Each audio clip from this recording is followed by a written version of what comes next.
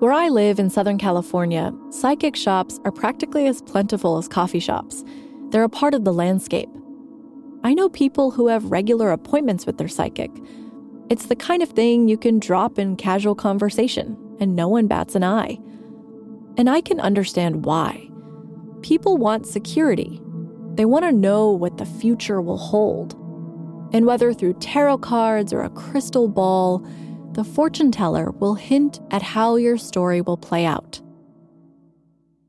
Let me say up front that I don't know how this tale will play out or how it will end, because in this story, the fortune teller came to me. At the very beginning of this podcast, I never thought in a million years it would turn into what it is now. My name is Faith Pinu, and I'm a reporter at the Los Angeles Times. But back in October 2019, I was working at a small community newspaper in Orange County called the Daily Pilot. And that's where I first got a call from Paulina Stevens.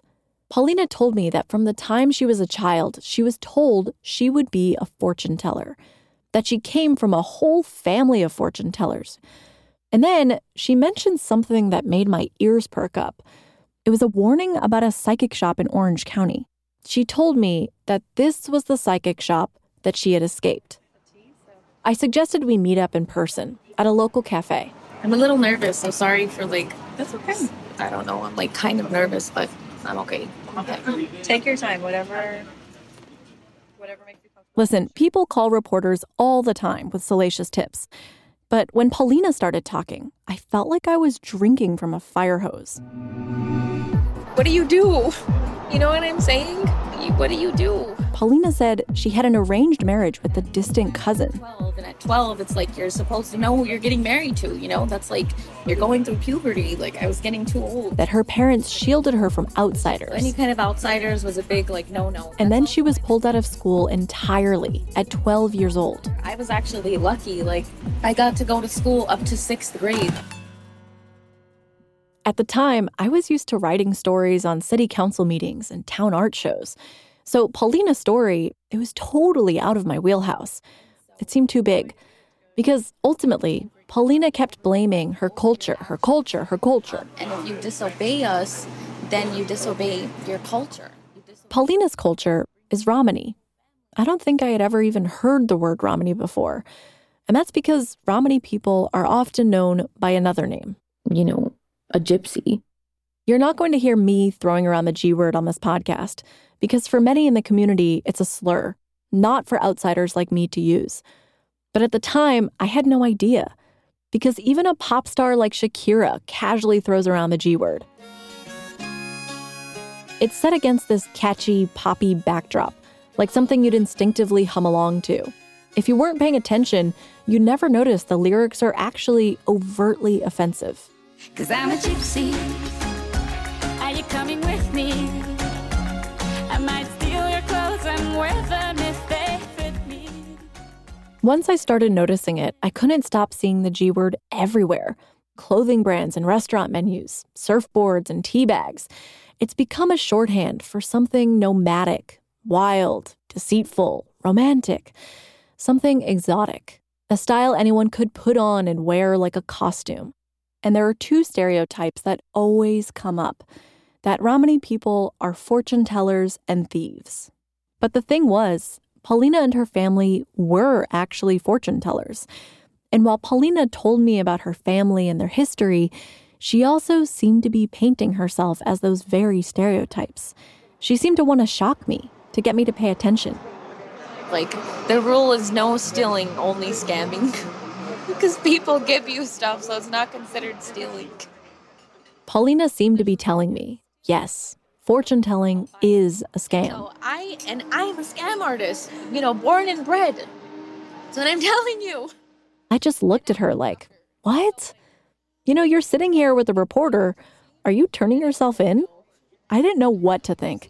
And honestly, it didn't seem like Paulina did either. Gypsies have a bad rep, and they should, I think. I don't know, not all of them. But. And then, Paulina said, she had decided to leave.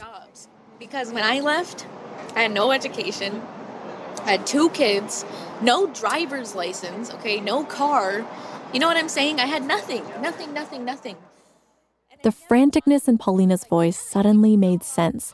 The unfiltered panic and blurting out extreme claims.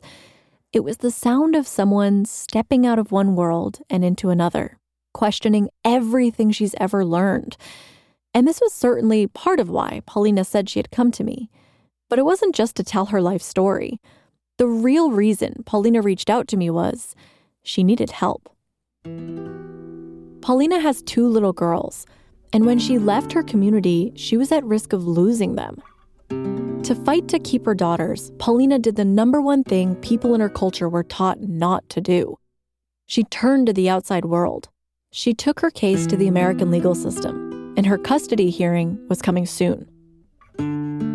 By leaving her community, going to the courts, and talking to the press, Paulina was opening up her life to a world of scrutiny and doubt. Lots of things are said in the heat of a fight to protect and to not lose your children. It's hard for me to support you if I don't know what the you're doing. Paulina was a diamond. Now she's just a stone. But Paulina and I kept talking for years. As Paulina and I got to know each other, we peeled back layer after layer together, both of us trying to get to the actual truth beneath the surface, to the place beyond the resentment and the stereotypes. You have to be exclusionist in order to preserve identity. You have to close ranks to prevent infiltration from outside. One time during a session, she did a healing bowl, and it put me in a complete trance. I opened my eyes, and the whole room was like a white cloud, and I could barely see her. What we offer is a spiritual practice and a spiritual, dare I say it, business, right? Because it's true of any community, of any identity, that there are stereotypes and there are truths. And while sometimes they can overlap in superficial ways, the whole and deep story is so much richer and more complicated than we could have ever predicted. It's weird, actually, how I went from loving it to absolutely hating it and now missing it. I'm Faith Pinu from the Los Angeles Times. This is Foretold. Listen and follow Foretold at latimes.com/foretold or wherever you get your podcasts. That's latimes.com/foretold. Hi, I'm Faith Pinu, the host of Foretold, a new podcast from the LA Times. On Foretold, we'll introduce you to Paulina Stevens, a Romani American fortune teller who approached us with an incredible story. From preparing for marriage at age 12 to her controversial decision to leave the community, Paulina's story provides a unique glimpse into a culture that outsiders rarely get to see. Listen and follow Foretold at latimes.com/foretold or wherever you get your podcasts. That's latimes.com/foretold.